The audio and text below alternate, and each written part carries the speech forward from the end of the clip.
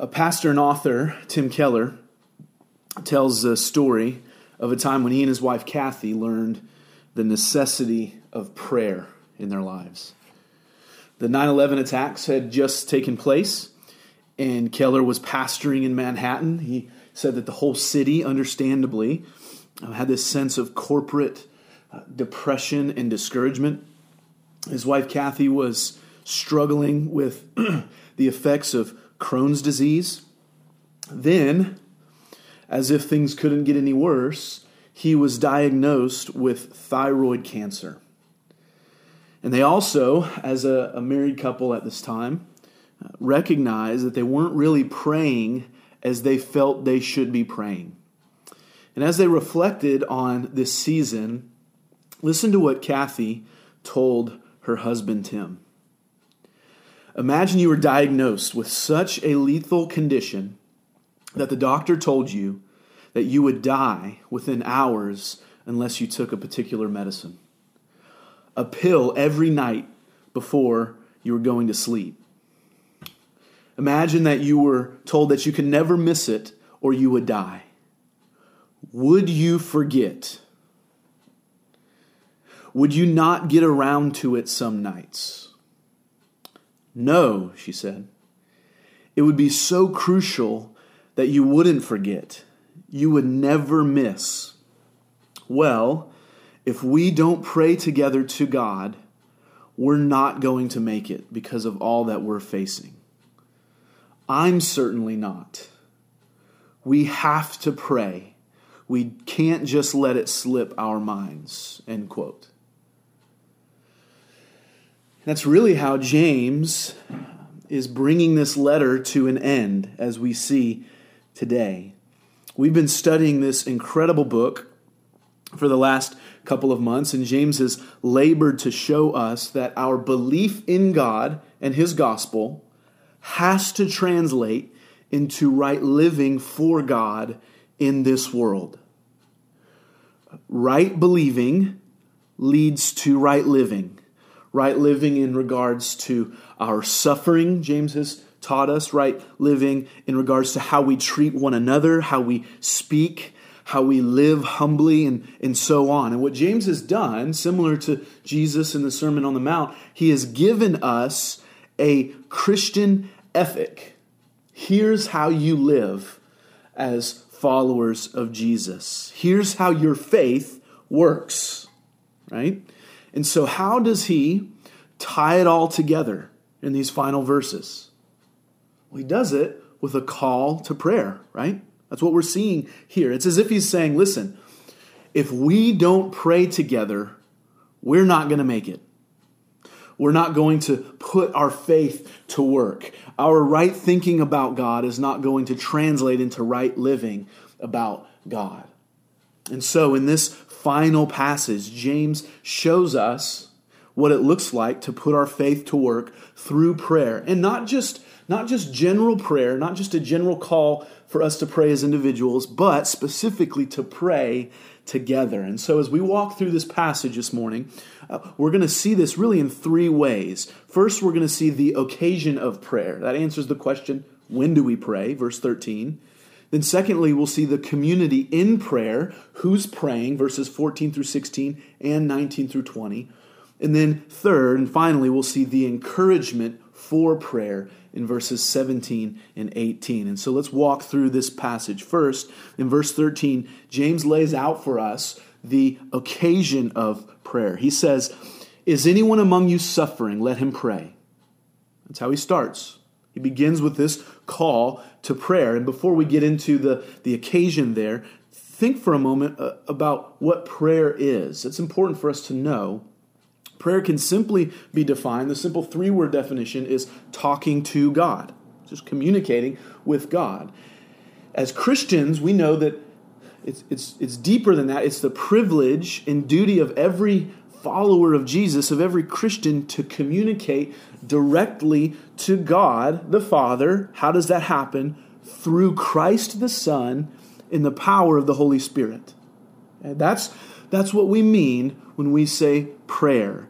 And it's important to pause and reflect on that for a moment, because if we truly understand what's happening when we pray, you and me, finite, broken, sinful human beings like you and me, directly communicating with the God of the universe, having his ear for our requests and our concerns and the cries of our hearts. If we get that, if we understand what that is, then we will be motivated, right? We'll be encouraged and motivated to do that which James is calling and commanding us to do, which is to pray in every circumstances. And so when is it proper for us to pray? That's how James is starting here. And he gives us two scenarios, and the purpose is just to cover both ends of the spectrum, right? First, he says, is anyone among you suffering? So James is still on this theme of suffering. That's from the previous passage, what we saw Pastor Clint walk us through last week. But it's not just from last week and earlier in this chapter. It's really throughout the whole book, isn't it? In fact, suffering bookends the letter of James. James 1:2, chapter 1, verse 2, he tells us, when we face trials, what are we supposed to do? We're supposed to count it all joy when we face trials of various kinds. And that's the kind of suffering in mind here at the end of chapter 5 as well. Trials and sufferings of various kinds. Right? It could be physical, as we'll see in a moment. It could be persecution, which James readers were experiencing. It could be emotional. It could be relational. It could be anxiety about your day. Whatever the difficult circumstance of suffering may be, what is James saying? He's saying, take it to God in prayer. So in one sense, James is elaborating here on what we heard last week. What did we hear in the previous passage? We're to be patient in suffering. We're to establish our hearts in him as we await his coming. Well, brothers and sisters, how do we do that? James tells us we can't do that unless we're pouring our hearts out to him in prayer. So what James has done throughout this letter, he's helped us to know the truth that God works in our suffering. Right? He's showed us that theological truth, that doctrinal reality of the coming of the Lord. Jesus is going to return, so that should be ground for our patience in suffering. But how do we take those doctrinal truths about suffering, and really any doctrinal truth for that matter, how do we take those in our minds and claim them as experiential realities in our hearts? How do we experience the goodness and beauty of those things? Well, James says it. It's by prayer. It's by communicating with God in prayer. And Paul explains this. James is brief here. Paul explains this in another passage of Scripture, Philippians chapter 4, verses 6 through 7. And it's the same principle. He says this, do not be anxious about anything. You can call that your suffering, right? Do not be anxious about anything, but in everything, by prayer and supplication, with thanksgiving, let your requests be made known to God. And the peace of God, which surpasses all understanding, will guard your hearts and your minds in Christ Jesus. Translation, right? Take it to God in prayer, and he will give you peace. Not necessarily he will fix the circumstance. Maybe he will, maybe he won't.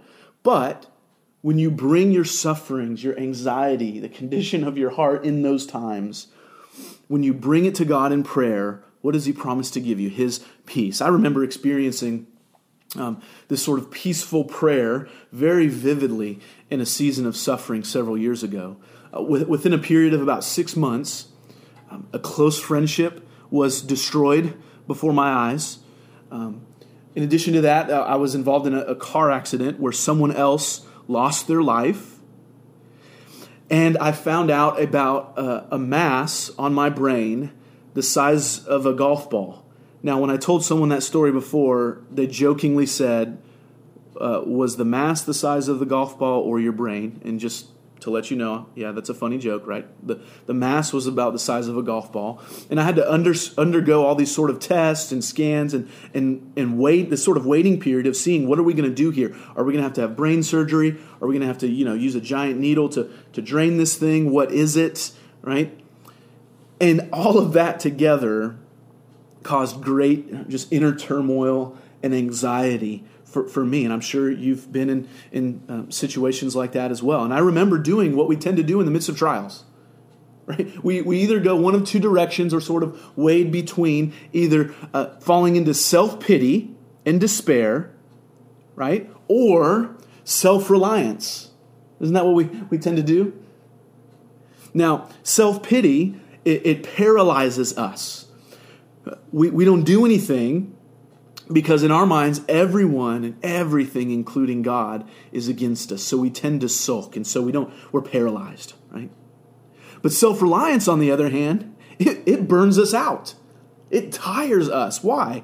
Because we work tirelessly to bear the weight of suffering apart from God, which is what He never intended for us to do.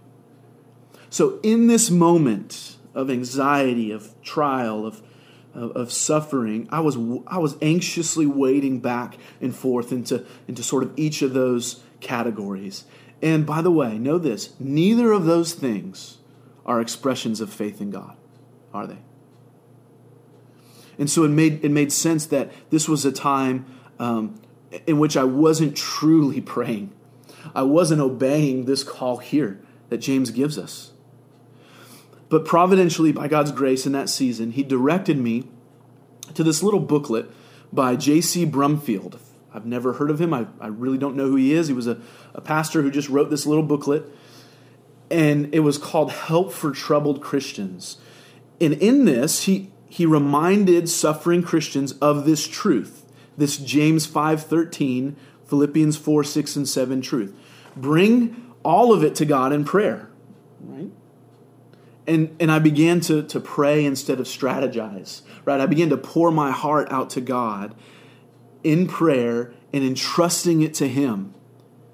And I remember sitting in a doctor's waiting room one day, and we had undergone these tests, and I was sort of waiting to hear the results of whether or not I'd have to go through surgery or what. And experiencing and sensing this supernatural peace from God. And I knew that whatever the outcome, it was as sure as the rising sun in my heart. I knew that whatever the outcome of God's will in that moment, I can trust Him. And He gave that peace. Now, by God's grace, that brain mass ended up being something called an arachnoid cyst, something that's harmless. It's still there. So don't hit me too hard on the left side of my head, or it might cause some problems. So I'm very thankful for that. But I sincerely believe that had the results been worse, had something else needed to happen, that I would have still had that peace, supernaturally given through prayer. Right? Why? Because that's a promise of God's Word. Let me just encourage you. Are you under the weight of trials this morning? Are you experiencing anxiety because of the circumstances of your life? Go to God in prayer. James is very brief here. He just says, if you're suffering, pray. He doesn't tell us what to pray. Should we ask for our circumstances to change? Should we resign ourselves to God's will in prayer? Should we be honest with our doubts and frustrations to God? And the answer to all of those things is yes. Whatever it is, go to God in prayer. He can handle it. If you're suffering, pray. Then, James, the pendulum sort of swings in the other direction, right? James turns to the other end of the spectrum in the second half of verse 13, and he says, is anyone cheerful? Let him sing praise. So what about those who aren't suffering? What about those of you who everything at work is going great? You got a raise. Praise God. Amen for raises. Friendships are great. Marriage is great. Circumstances are all in good order. James knows, and God knows, that there's a great danger for God's people in times of blessing. We can easily forget where the blessing comes from. Now again, this reminds us of something that's not new to the book of James. Right? What has James already told us in chapter 1? Every good and perfect gift is from where? Above. Coming down from the Father of lights, So when all is well, when what happens when all is well is we're tempted to think, oh, look what I've done for myself. Look at all this work of my hands. And James says, no. The remedy for such self-reliance is to praise God for your blessings. And by the way, not just to praise, which is a form of prayer, communicating to God, but to sing praise. Why? Because singing is an expression of joy and gratefulness and gratitude. That pay raise, that peace in your family, that life-giving relationship, that healthy church, that season of spiritual growth where you're just in love with Jesus, that breath that you and I just inhaled and then exhaled, all of it is a gift from God. So if you're cheerful, if you're glad, give glory and praise to God for it. As Jonathan Edwards puts it, he says, these are but scattered beams. These blessings are just scattered beams. But, he says, God is the sun. God's the source of those things. So praise His name. He's essentially saying, let the blessings of your life lead you to praise and thank God. Why? Because He's the source of those blessings. And so in essence, what James is saying here is, listen, guys, pray always. And so ask yourself in light of verse 13, does this describe my prayer life? Is my prayer life balanced? Do I only pray when things are tough as a sort of a last resort? Or do I praise and thank God when things are going well, but when things aren't going well, I ignore prayer? See, God wants us to have a holistic and consistent faith that's ever dependent upon Him through prayer. And listen, if you need help with this, God has given us a treasure trove of what this looks like in a book of the Bible in the Old Testament called the Psalms. As I was studying this week, I realized if someone were to ask me, how would you sum up the book of Psalms? I would quote James 5:13. Is anyone among you suffering? Let him pray. That's half of the Psalms. Is anyone among you cheerful? Let him sing praise. That's the other half, right? 150 examples of what it means to pray in suffering and praise in blessing. So a practical takeaway for you may be to learn how to do this for the next month, just 5 Psalms a day. You'll get through it in a month, right? But immerse yourself in those and you'll see what it means to answer this call to prayer in every circumstance, in every occasion. That's the occasion of prayer, in suffering and blessing. We can pray and we should pray in any occasion. Now, number 2, we now turn to the community in prayer. And this is the largest of section where we'll spend most of our time this morning. But James shows us in verses 14 through 16, and then we'll see in a moment, we'll look down at 19 and 20. He's showing us who is praying. And what we see here is that it's not just one individual, but it's the entire Christian community completely dependent upon God in prayer. Listen to what he says. Is anyone among you sick? Verse 14. Let him call for the elders of the church and let them pray over him, anointing him with oil in the name of the Lord. And the prayer of faith will save the one who is sick, and the Lord will raise him up. And if he has committed sins, he will be forgiven. So, is anyone among you sick? This sickness is a serious physical illness, and we know this for a number of reasons. First, the sick person needs the elders to come to him. And that hints at the fact that this is someone who's unable to get to the elders. Then we also see the elders are called to pray over the sick person. That's actually a unique phrase. We kind of use that often. We're going to pray over someone. But this is the only place in the New Testament where that phrase is used. And it gives the picture of the elders coming to this person and standing over them as if they're bedridden and have this serious illness, and then praying over them. And that's important, as we'll see in a moment, because what they're asking for is great. So there's a great need, and there's a great faith to meet that need. And now, this is one of those passages, let's just say this, that is difficult in the sense that you have to really dig a little to understand what's going on. And let that just be a reminder to you that God's Word is worth it, right? The truth of God's Word is worth hard thought out study to understand what the meaning is. Now, if you were to study what scholars have said about this text, you'll find a number of differing opinions. And if you're like me, you read this text, you hear that, and you've got a lot of questions. And so I just want to walk through a few of these questions and really see what's happening in this community of prayer. And the first question is, okay, why call on the elders? Why elders? Do they have special powers? Right? Are they sort of like Jedi Knights who can come in and sort of use the Force to bring healing? By the way, no, they're not. So why the elders? Well, the elders are called and qualified men who lead the local church. That's what elders refers to. And they're called here as in one sense, as representatives of the church to pray for this bedridden sick person. So that doesn't mean that only the elders should pray or that others weren't praying for this person. But the situation is so serious, the sickness was so serious, that the leaders of the church were called as representatives for this special time of prayer. But also, not only are they representatives, elders, by the nature of the office, are to be godly and mature men of faith. You can see that when you read the qualifications in 1 Timothy 3 or in Titus 1. In other words, if you're sick like this, these are the kind of men you want praying for you. Men who have been recognized and set apart as those who have a deep and abiding faith in God. They believe that God can do a mighty work through prayer, even though they themselves are imperfect people, just like all of us. Okay?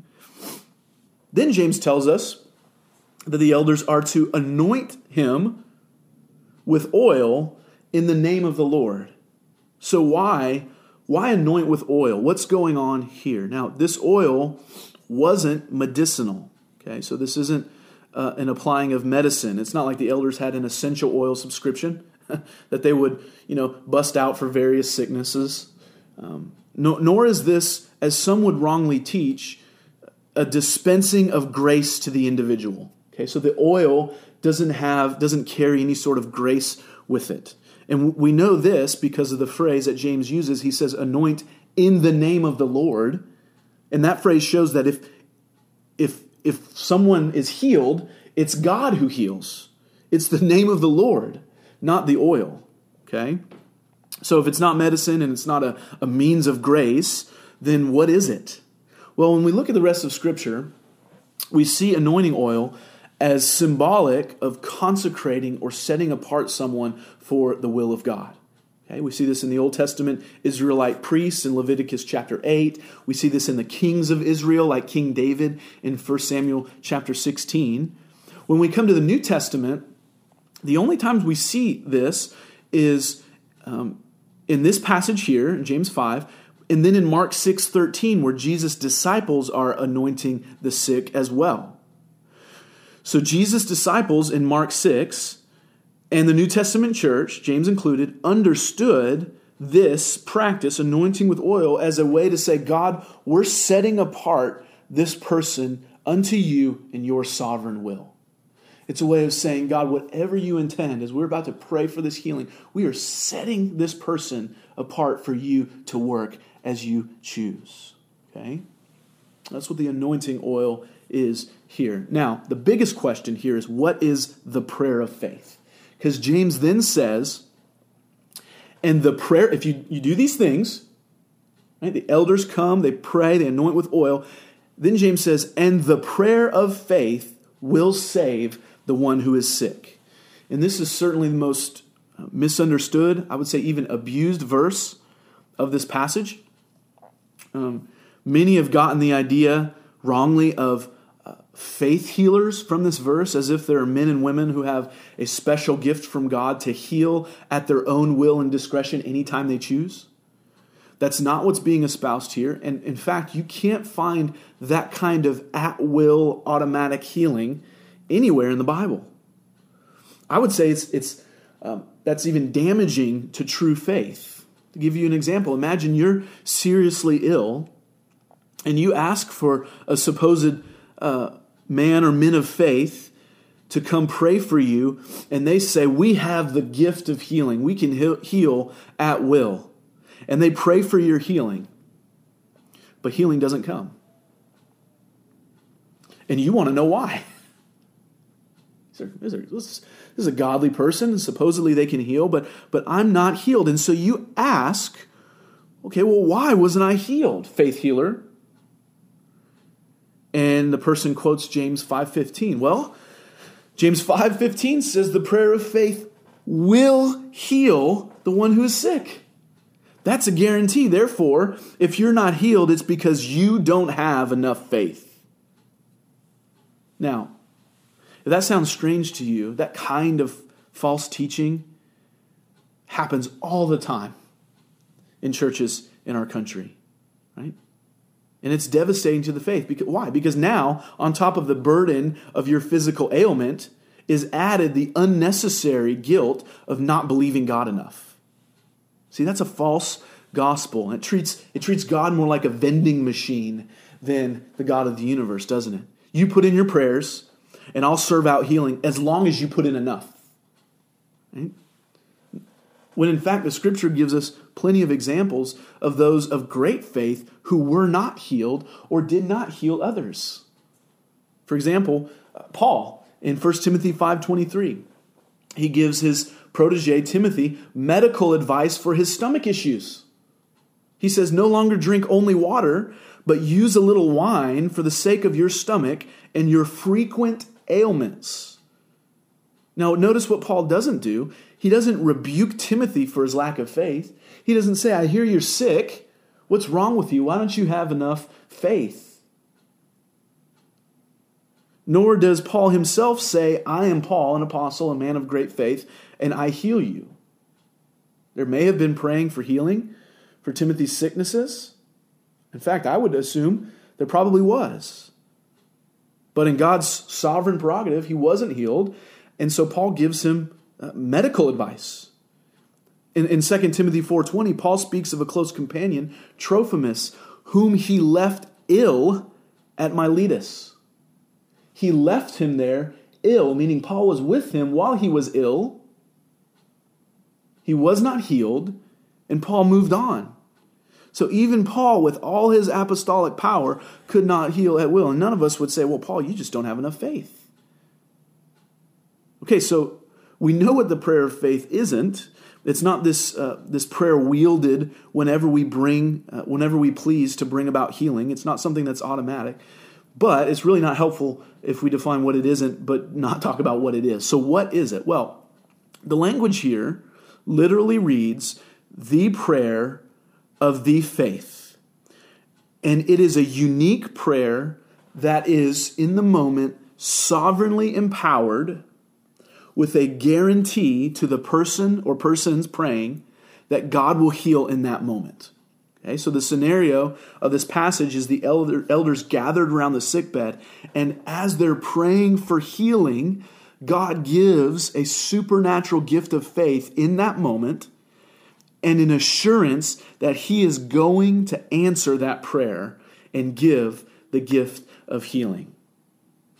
Let me give you a quote from Sam Storms, who has done a lot of study. In fact, what we're doing now in one sermon, he walked through in 4 sermons.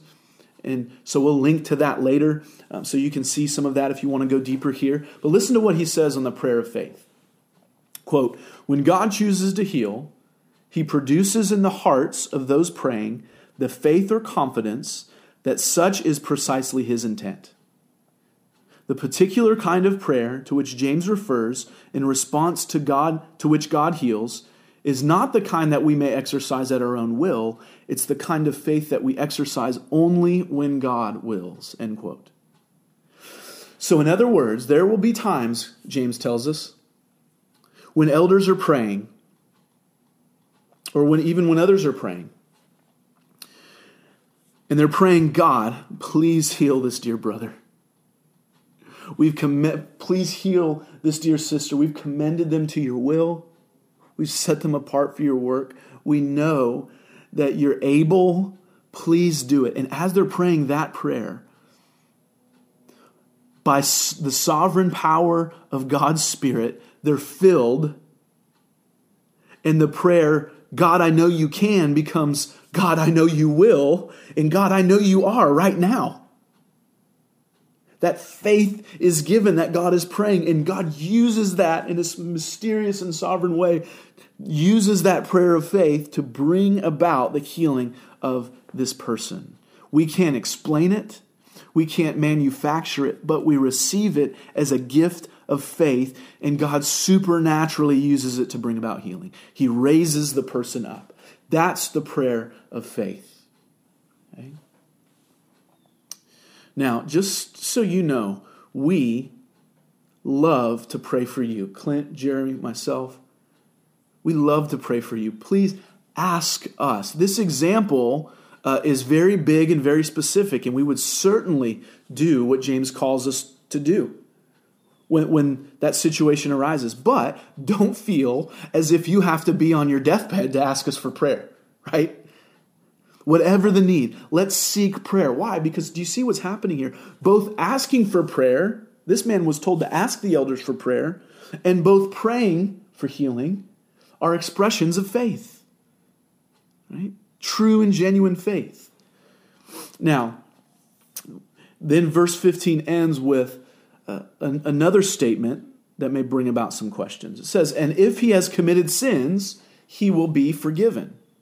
Okay, so this idea of sin is introduced. Now, and James is showing us that sometimes, though not always, physical illness is a result of sin. And we need to be careful here not to over-spiritualize sickness. That's what was common in James and Jesus' day. If you have a cold this week, it's probably not God's judgment on you because you didn't read your Bible last week. Maybe, I don't know. Neither do you, but probably not. Job's friends in the book of Job gave him terrible advice and counsel in the midst of his suffering because they assumed that he was suffering because of his sin, and they were wrong. He wasn't. We can't know God's secret will in this regard, right? And that's why James says, if he has committed sins, he will be forgiven, not because he has committed sins. At the same time, we also have to be careful not to de-spiritualize sickness, which is our cultural problem, isn't it? In our culture, every physical ailment has only a physical answer. And what James is reminding us here is, listen, friends, we are both body and soul. We are spirit and flesh. While we can't always know if sickness is a direct judgment or not, it may be. So at the very least, sickness should always remind us that we're weak and sinful beings in need of God's grace and forgiveness. Or to put it another way, sickness may not be a direct result of your sin, but all of us are sick with sin. Therefore, all of us need the forgiveness that Christ offers. Right? So that phrase at the end of verse 15 should lead us, anytime we're experiencing suffering, to look inward and confess sins to God and look in faith to Christ in repentance. Then in verse 16, James moves on to a more broad example of praying in the church. He moves from narrow example of elders praying for someone who's very sick to the entire church praying. He says, therefore, confess your sins to one another and pray for one another that you may be healed.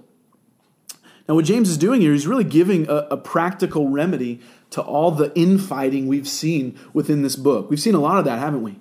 James has addressed those who are showing partiality to others, prejudice, chapter 2. They've been slandering each other with their words, chapter 3. There's been prideful fights and boasting within the church, chapter 4. And now he's saying, listen, do you know what would help solve all of that just on a practical level? If you got together and confessed your sins and prayed for each other, right? I've seen this as a parent, right? The kids will be fighting with each other, and when the fight is over, we're trying to encourage them, teach them how to reconcile and work it out with words. But one of the things we've done before is we've made them hug it out. I don't know if you guys have ever practiced the art of hugging it out, but having the siblings, brother and sister, hug each other for 10 seconds.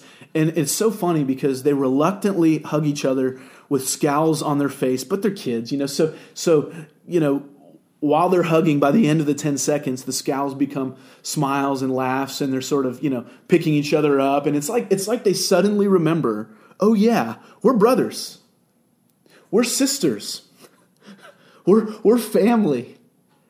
And so you could even say that prayer and confession is a way of hugging it out in the church, right? You want to use that phrase. James wouldn't use the phrase hugging it out, but we can, right? It's bringing this restorative relationship back together. And C.S. Lewis brilliantly says this. He says, friendship is born at that moment when one person says to another, "What? You too? I thought I was the only one." How many times has someone confessed something to you and you said, "You know what, me too. I struggle with that same thing." And it's forged a deeper relationship as brothers and sisters in Christ. Or you've prayed for a need, maybe in gospel community, and someone else has said, "You know what? I have that same exact need. Let's pray for one another on that." You see, a community that prays and confesses their sins to one another is a community without pretense and full of honesty. I don't have to impress you because guess what? You're a sinner just like me. And you don't have to worry about what I think. Why? Because I'm a sinner just like you. All of us need Jesus together. When we recognize that, we confess our sins together in relationships, and we're praying for one another, a lot of those petty disagreements just fall by the wayside, right? And that creates a culture of love and Christ-likeness that is willing to go after each other when we need to. And that's what verses 19 and 20 show us. Jump down there for a moment. We'll come back to 17 and 18. But while verses 14 through 16 sort of focus on physical healing and prayer, confessing our sins to one another, verses 19 and 20 are really an extension of that you could say focus on spiritual healing. Verse 19 says, "My brothers, if anyone among you wanders from the truth and someone brings him back, let him know that whoever brings back a sinner from his wandering will save his soul from death and will cover a multitude of sins." Now, there's a lot that could be said here, but as the community of God's people, we're praying together. We're praying for healing. We're to be confessing our sins and praying for one another. But James also tells us what to do when spiritual troubles threaten those around us, right? Our prayer for one another, our deep relationship with one another, leads to action for one another as a community of faith. And so if we're living as the community in prayer, then when one of us wanders away from the gospel, that's a brother or sister that we have to go after. We have to bring correction. We have to show them lovingly, speak the truth to them in order to bring them back. Okay? So the ultimate question in these verses for us is simple, because that's a lot there. So how can we sum it up? Maybe in one question for us to consider. And it's simply this: are we prayerfully dependent upon God and committed to one another? Both for physical needs in prayer, for spiritual needs, in living life together. Are we prayerfully dependent upon God and committed to one another? Okay, so we've seen the occasion of prayer, we've seen the community in prayer, and lastly, we see the encouragement for prayer. And if you look, actually, not verse 17, the last half of verse 16, James gives us an example that's meant to encourage us in our praying. The last half of verse 16 says, "The prayer of a righteous person has great power as it is working. Elijah was a man with a nature like ours, and he prayed fervently that it might not rain. And for 3 years and 6 months it did not rain on the earth. Then he prayed again, and heaven gave rain, and the earth bore its fruit." First thing I want to point out here that you may not see in just a cursory reading is that we're to be encouraged by the gospel in our prayers. As we look at the last half of verse 16, who is the righteous person? Now, you may hear that and say, "Oh, that's not me. I'm not an elder. I'm not a pastor. I'm not a theologian. I don't even feel like a mature Christian. I struggle so much." And then you write yourself off from access to the power of prayer. That's not James' intent. In fact, church, do you know what you are in Christ? according to the gospel and God's word, you are righteous in Christ. The greatest encouragement to prayer should be the gospel message of Christ making us righteous in Him. The best summary verse for this is 2 Corinthians 5:21. Theologians throughout history have called this the great exchange. It says, "For our sake, He, God, made Him, Jesus, to be sin, who knew no sin, so that in Him, Jesus, we might become the righteousness of God." In other words, by faith alone in Christ alone, Christ takes on your unrighteousness and gives you His righteousness. That's the gospel. You are made righteous by Jesus. And if you haven't yet, if you're here and you have not yet received Christ in that way, you have not believed the gospel, I urge you, believe this truth and find life in Christ. Listen, this isn't only the grounds for powerful prayer. It's our only hope in life and death, is that we are given Christ's righteousness.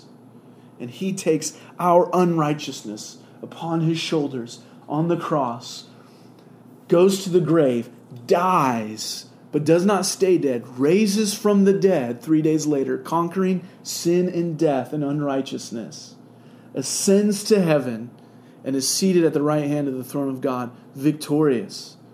And all who believe that message are made righteous.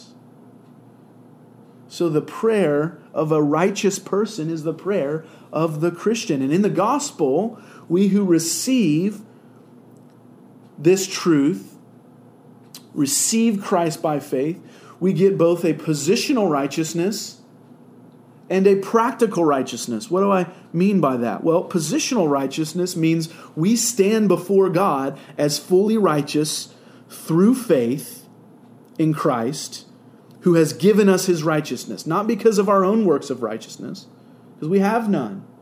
They're all stained with sin. But because of Christ, we stand, our position, when God looks at us, He sees Jesus. Right?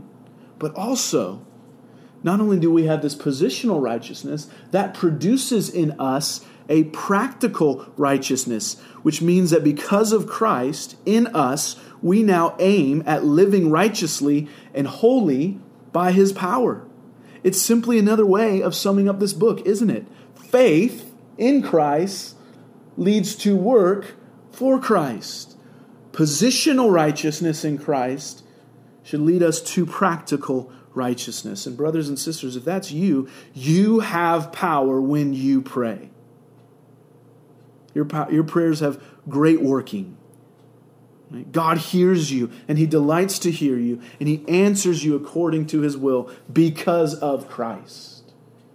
That gospel truth should encourage us to prayer. But there's another encouragement here, and that's the encouragement by the examples of the saints before us. And specifically here, James tells us a story about Elijah from 1 Kings 17 and 18. Elijah was a hero to God's people. He was a rock star prophet. Yet James doesn't call him a prophet here, does he? Even though he was one. Instead, what does James zero in on? He says he was just like us. He had a nature like ours. In fact, Elijah struggled like we did. He struggled with the fear of man. He struggled with faith in God. At one point, he despaired of his life so much that he asked God to take him out. Yet, God heard his prayers. And he prayed fervently that it might not rain.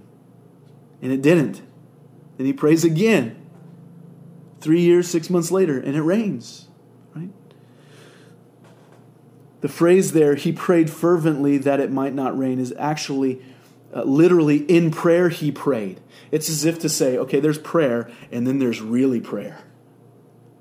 There's praying and talking to God, then there is prayer that is so fervent and so driven and so committed. That's the kind of prayer that Elijah was praying. And not because of Elijah's track record of miracles, though he had that, and not because of his title of prophet, he had that, but because a righteous saint was pleading in faith, God answered, and it didn't rain. And then when that same righteous saint prayed again, it rained. See, James is showing us that God works mightily through flawed people, through sinners like you and me who are dependent upon him in fervent prayer. Don't write yourself off from the power of prayer. He heals. He draws in wandering sinners. He even stops rain through prayer. And the emphasis here is on the intensity of prayer. Listen, I was so convicted of this in studying this text this week. It's not that I don't pray. I do. I'm sure most of us do. I hope we all do. But the question I was confronted with in this example is, in prayer, do I really pray? Is there a fervency? To return to Kathy Keller's words from earlier, do I believe that if I don't pray, I'm not going to make it? Do I believe that I need God like I need water and food, so I'm going to carve out time to get alone with God? I'm going to carve out time to get with others and pray. I'm not going to let my schedule push him out. Because if I don't, I'm not going to make it. I'm going to cultivate a prayerful spirit as I go about my day. Why? Because I desperately need him. I'm going to pray with and for my church family, because without God's word, brothers and sisters, what are we? In Genesis 32, Jacob wrestled with God and said, I will not let you go until you bless me. Has that kind of praying defined your devotional times? God, I'm not going to let you go. I'm not going to leave this prayer closet until I experience the goodness of your grace, the blessing of your presence. The persistent widow in Luke 18 pestered and bothered and, you get the sense, annoyed the judge for justice until he gave it. And Jesus tells that story to his disciples so that we may never give up in prayer. He says that's how we should be with God.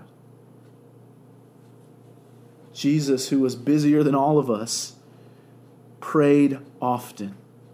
He prayed in private with his disciples. He even pleaded with his Father for his wrath, if there was any way to pass over him the night before his death, before resigning himself to God's will. Church history, Eusebius, tells us that James, the author of this letter, knelt down in prayer and worship so much that his knees became hard and calloused like those of a camel. We have so many examples throughout God's Word, throughout church history, I'm sure in this room, from one another, of persistent prayer, fervent prayer. Let's learn from them and be encouraged by them. I've seen a friend healed of cancer. I've seen damaged relationships that seem to have no hope completely restored. I've seen hearts healed. I've seen sinners saved as a result to the fervent prayers of the saints. And I'm sure you could share countless more stories yourself. Brothers and sisters, how will we see Waltham, Greater Boston, Hyannis, Cape Cod, the nations? How will we see these places saturated with the goodness, truth, and beauty of Jesus and his gospel if we aren't fervently praying? That's something that cannot happen without a great work from God. Therefore, it demands great prayer from us, his people. You see, the fervency and frequency of our praying is a spiritual thermometer of our faith.